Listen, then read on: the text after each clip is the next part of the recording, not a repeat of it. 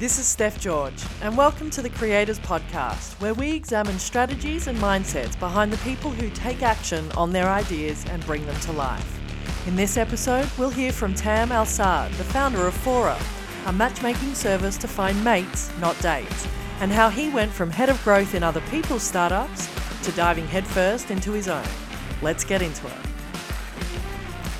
I'm the founder of Foura, which is a matchmaking service to find mates, not dates. It's an idea that I've been sitting on for a while, and kind of in the last 6 months. I've been working on it for the last 6 months, and it just kind of got to a point with my last job where I was ready for the next challenge and kind of asked myself what I wanted to do. Found that this was something I was passionate about, and remembered an idea that I'd had 6 years ago, and decided to kind of go for it. I've had a weird journey getting here. I started out my career at a startup after studying economics at university in London. I've always kind of thought of myself as a startup person, but when I was there for 8 years in my first job, and after I left, I kind of didn't really know what to do with myself. I'd picked up all these different skills and had done so many different roles, so many different projects. I actually found it hard to get a job because I was looking for something so general, and nobody hires generalists. So I ended up narrowing down and focusing on marketing, which is what I was doing for the last 6 years in a number of different roles, until launching this business starting to work on this business, I should say, probably in March of this year. I made what some might call the rather foolish decision to leave my job before starting to see if this thing works or not. But I like many businesses, we had a pretty tough year during the first lockdown, I guess. When the pandemic originally broke out, I was working at a marketing agency, and we had a lot of clients who lost revenue kind of overnight and had to cancel our services, and so we lost a lot of revenue, something crazy like 40% within 2 weeks or something. As kind of the internal marketer, the head of growth, it was my role to try and get us back on track and to try and win new business. And we reacted remarkably well as a team and really pulled together, and in the end, kind of February's revenue numbers, February 2021 matched up with February 2020 for revenue figures. So I kind of looked back at that and felt it was a real accomplishment, and something that I was really proud of, and kind of started looking as to what next and what do I want to do, and decided the best thing for me to do was to just take the challenge properly. I'm not really the kind of person I don't like to do two things at once, as much as I like to think I can multitask. But particularly with anything like this, a really big focus, I knew if I was just doing this on the side, it wouldn't get the attention that I really wanted to give it. So I took a risk, took a gamble, and left. And I guess so far it's paying off, but it's early days yet, and I'm excited to see where it heads. I'm sure many of us can relate to where Tam is at this point in his career. Faced with the question on a lot of people's minds, especially since the pandemic, which is, what comes next? What do I want to be doing? I've got this great idea, but how do I know if it's something I should go after? What if it fails? I guess the question that we don't ask enough is, what if it doesn't fail? What if it works? And how do you know if you don't give it a go? Yeah, so Foura is something I'd been sitting on for 6 years. So when I first moved to Sydney, I'm from the UK, originally from London. I moved here after backpacking for 4 months, and I wasn't really planning on moving here or anything. I just ended up coming here just because I thought it would be a nice change. Didn't have anything to go back for in the UK. Was on a sabbatical, was on a 4-month break. I just thought, okay, well let's move here and see what happens. Coming off the backpacking trip, I was meeting so many people, I don't know if you've ever been backpacking alone or anything, but you're always talking to people at hostels or at bars or tourist attractions. You're always kind of out and about and just having a conversation. And then when I got here, I found it much more difficult to do that. I don't know, there's a mindset thing of, this is where I live now. You can't just go up to people randomly and talk to them for some reason. And I thought, well, there has to be a better way. There has to be, a way that people can meet people, and not necessarily kind of through another activity, not through joining a sports team or joining a music club or doing whatever else. It's just like, I just want to meet people. So how can I make that happen? At the time, like I said, I'd just arrived. I didn't have a visa, not one that would allow me to start a business. I didn't really have any money in the bank to pay rent or anything else. So I figured I'd knuckle down, start working, and actually completely forgot about the idea. And then, I 6 years later, I started it up and kind of actually started thinking about the idea properly, and how would it actually work, and who would be interested in it, and all these kind of things that I'd never delved into before, because I just thought, well, this is a cool idea and I could probably make it work one day. And it's only really when you quit your job, sit down with an empty pad and a pen, and you're like, okay, what do I do now? But the idea is just to help people meet people. So the way it works is that people sign up They register and tell us about some of their interests, their hobbies. I think there's like 170 different data points that they can select to tell us a bit more about who they are. And then ultimately we match them up in the back end and just look at all the different profiles and go who goes well with who, and then drop them an email and match people up 4 at a time. So we'll find a group of 4, email them and say, you all said you're available next Thursday, so we've booked you a table at a pub. And so they don't have to chat, they don't have to swipe through different profiles, they don't have to try and even arrange the meeting. They literally just turn up and have a good time. And that's been the idea, and it started really, really well. We had a fair few meetups already in the few months after we launched, and then we went into lockdown in Sydney. So that took the wind out of our sails a little bit, but I've been trying to persevere and keep building the business regardless. The process of friend making or becoming friends and growing that kind of relationship is really one that works so much better face to face. As much as we've had Zoom drinks during lockdown, everybody would much rather cheers each other in person than hold the beer up to a screen or to a camera. So I actually went back to my audience and I said, well, look, how can we help you? What can Foura do to support you guys during this time? How can we keep you entertained, or whatever it may be? And the overwhelming response was people wanted trivia, virtual trivia. So I wanted to think about how I can do trivia with a Foura twist, and decided on the idea of doing a kind of battle of the suburbs trivia night. Ultimately, what happens is people register for trivia and they tell me where they live. And then I match them up with their neighbors. So we'll do the trivia in a big group. I'll ask the questions and then put them into breakout rooms with other people that they live around. And they have a conversation, they chat, they talk about the answers, and everybody just generally has some good fun. So it's still bringing people. It's not as, I guess, tailored. It's literally just where do you live? But people have enjoyed it a lot. I've had a lot of kind of amazing feedback and a lot of awesome kind of emails. A few of my friends have joined. One of them I remember speaking to, and she said, they got on so well with their team that they set up a Zoom drink for afterwards, and they carried on drinking and having a laugh late into the night. And that's ultimately what it's about. It's just how can we bring different types of people together for some fun. So Tam's taken the leap and dived into pursuing his idea of Foura, which is bringing people together as mates, not dates. But it's one thing that you as the idea person thinks it's a great idea. It's another if your mum thinks it's a pretty good idea, and your friends.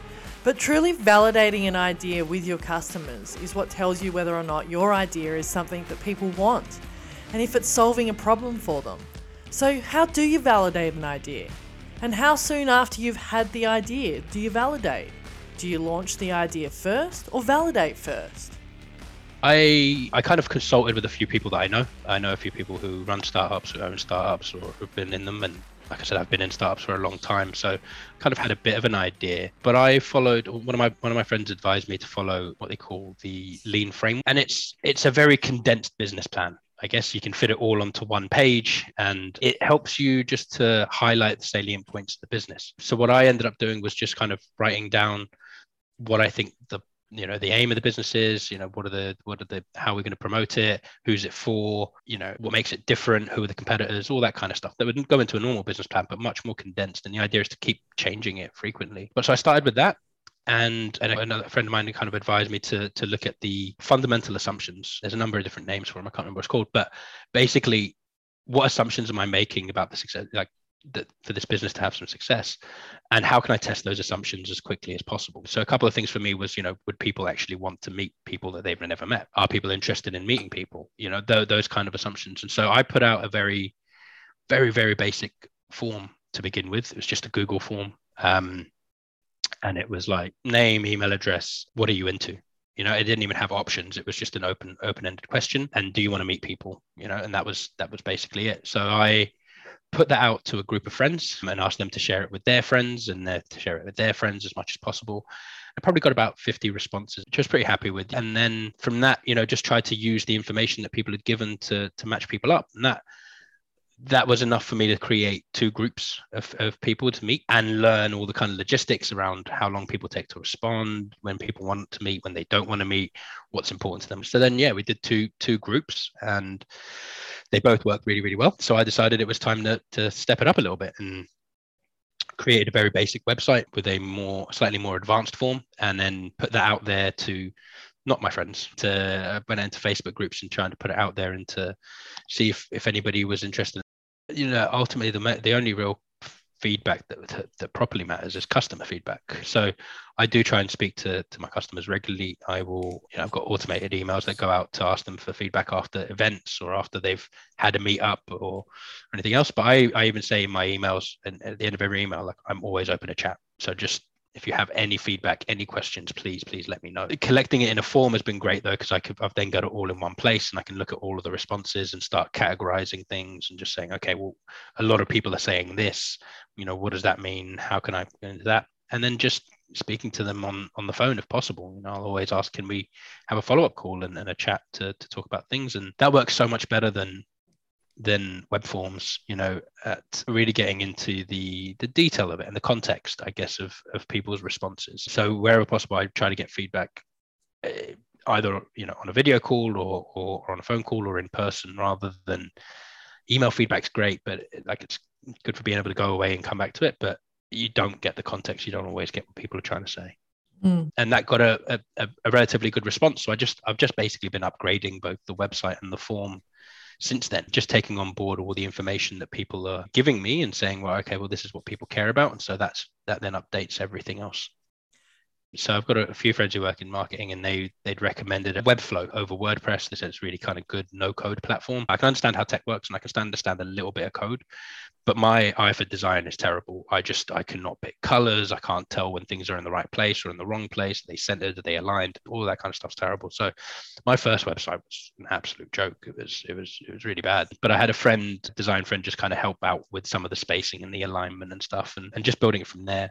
I think Webflow is amazing just because their tutorials are so good. They really make an effort to help you understand what you're trying to, and they're really humorous about it as well. Actually, they throw a lot of jokes into their tutorial videos, and they make it quite a fun process to learn, basically.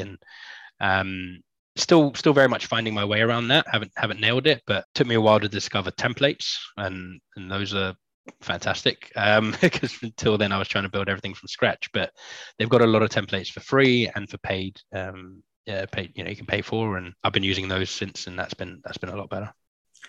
I'm not great with planning, and I'm definitely even worse at sticking to a plan when I've come up with one. But there are so many unknowns. It was almost impossible to. I had a bit of a plan. I guess I did a couple of sketches on pieces of paper and just saying, okay, somebody does this and then they do that. Those kind of customer flows, I guess. But ultimately, as I started building it, it made a lot more sense to me as I was building it. I'm like, oh, okay, well, if I do that, then they can't do this next. I'll do this instead. And so, yeah, it was much more on the hoof, and then revising it later and going, okay, these are where the problems are. These are where the roadblocks are. This is how I'm gonna change things. So you've validated the idea. The website is built and the wheels are well and truly in motion. Now you want to take things to the next level. So you need more money, serious money. You're at a crossroads and you need to make a decision. Do you want to continue to bootstrap and use your own finances, which will mean that you remain totally in control of the direction? Or do you seek funding from external investors? Or, if you're lucky, the government might chip in with a grant. So how do you navigate this stage? How do you know which option is best for you? The good news is, there is no wrong way or right way.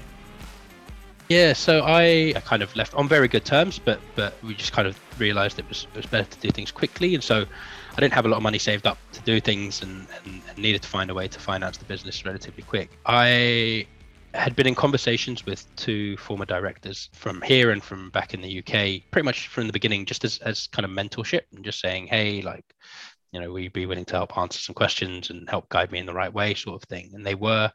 And so when I always knew I was going to have to raise some funding after a few months, and I wanted to really make sure I'd validated the idea and got a bit of a feel for how the business runs before I asked anybody for any money. But I was having these conversations with my former directors who were like, we'll potentially invest in you and invest in this business, and we'll see how that goes. As it came down to it, we weren't really able to find a price, basically, a valuation that I felt was fair for me and they felt was fair for them. So I actually went out just to other friends and family, and it's a pretty awkward thing to do, but I try to caveat my outreach to them with saying, like, I don't need money, right? Like, I'm not desperate for money here. I'm not asking you to help me out. I'm saying this is a business opportunity, and it's one where I do need the business needs some money, but if it doesn't come from you, it's going to come from somebody else. So don't feel any pressure to say yes. But that has been, I had a really surprisingly good kind of reaction to that. I didn't expect that many of my mates had a lot of money to put away, but a lot of them have been very forthcoming and have shown a lot of faith and trust in me, which is awesome. And so far, I've raised about $107,000 and just trying to raise a little bit now.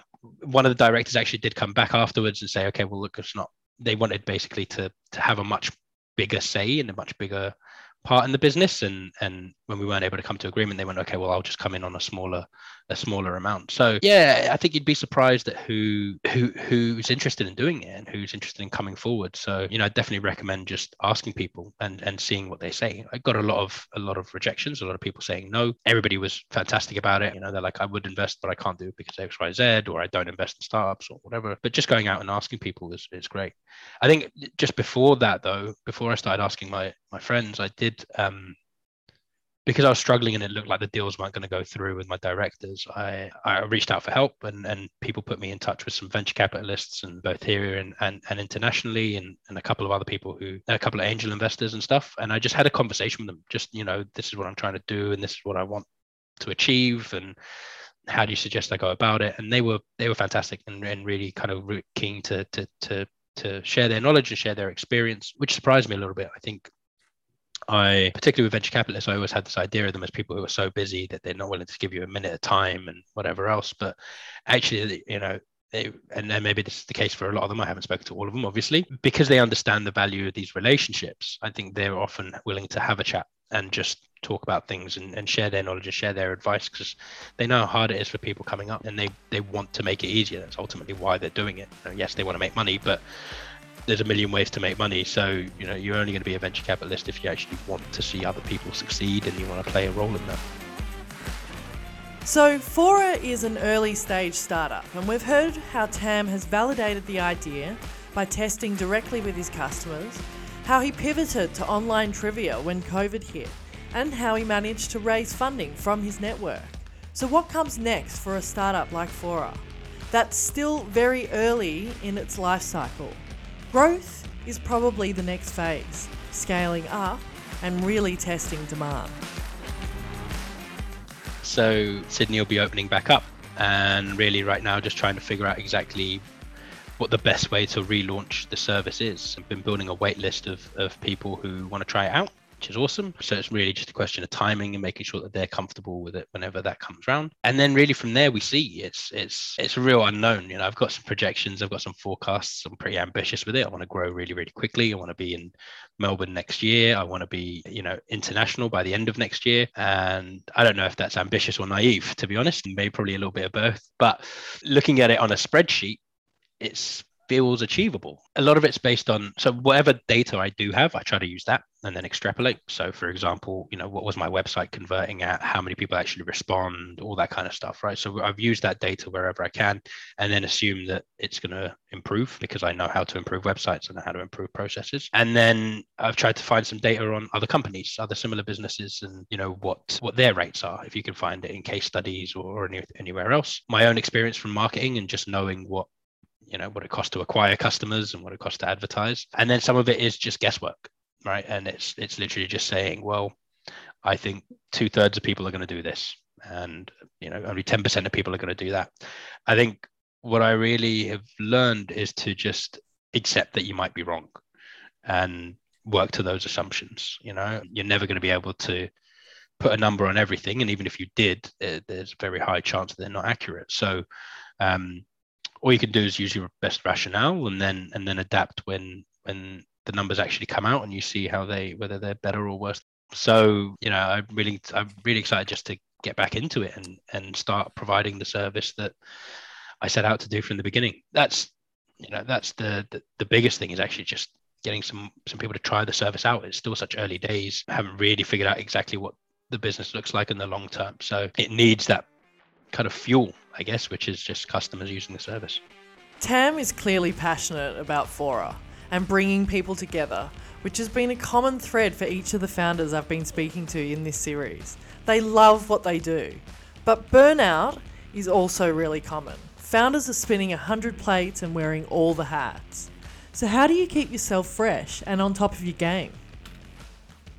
Yeah, I'm constantly working on that, I think, is the main thing, to be honest. I'm constantly learning on how to be more productive and how to be more focused. I used to be the kind of person who would rush to get my day started. I'd get up, shower, out the door immediately, have breakfast at the office and start working. But I now just take my time in the morning. I'll get up, I will have a shower, and then I'll meditate for kind of 15, 20 minutes every morning. And I found that just really helps to get me into a good headspace and helps to start the day right. It's kind of like mental hygiene, I've started describing it as.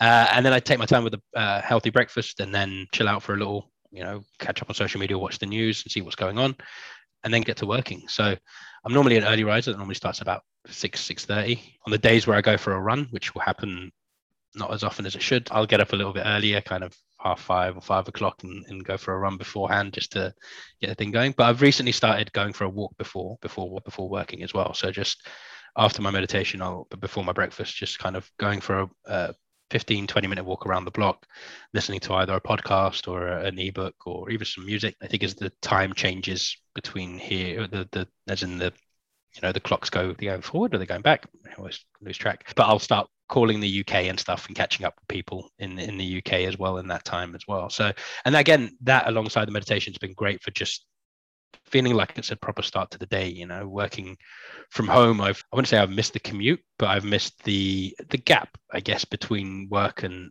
home, and there being a bit of a buffer between the two and some time where you're not doing one or the other, so you can actually adapt and get into that headspace. But that's the mornings, and that's from there it's checking emails, starting with communications, just seeing what's been going on, and then writing out a plan for the day, going, okay, what needs to be done, what are the big kind of ticket items, try and get those out of the way first, and then I finish up whenever I finish up. But on the weekends I always pack away my desk and put it away, just so that there's a clean space and on in the kitchen and in the living area, basically, so that I'm not always thinking about work. I always try to make sure that there's a bit of downtime every week. I don't believe in kind of hard and fast rules for it. I think work-life balance is a kind of a mid to long term thing. It's not a daily exercise, right? You can't have the right balance every single day. But so some weeks I'll be flat out and I will do 7 full days, and I was gonna say at the office at my desk until 9-10 p.m. sometimes, and then sometimes I'll just say no, like I need some break. I need a break. I need some space, and so I'll take Saturday and Sunday off, and maybe finish up earlier on a Friday. Or I'm not the kind to completely go gung ho and disappear for a day or anything like that. But I do always try and make sure that if I've been burning the midnight oil for a while, I'll kind of be noticed. I'll notice that and try to make up for it. Foura isn't just a business idea. I am a people person. I am a person who likes to bring other people together. So, when I was leaving my job, I thought about, okay, how can I do something that's going to fulfill me and really kind of bring me joy, as well as do something good for other people. And I thought about what is it that I enjoy doing and what do I want most, and I do just love to bring people together. I've been running personal events for 10 years. So for the last 10 years, I've been running an event every month, where on the third Thursday of every month, I invite people along, and it's kind of a full word of mouth event. People bring a friend, so you catch up with an old friend, meet a new friend, and we just go to a different pub every month. So I used to run that back in London, and then for the last 6 years in Sydney, every single month. So it's been pretty relentless, and this was an evolution of that. Thanks for joining me and being curious. If you found value in this show, I'd love it if you left me a rating wherever you listen to your podcast. Or even better, tell a friend about the show. I love meeting curious people. If that's you, let's connect. You can find me on LinkedIn or Twitter. I'm Steph George for both. See you next time.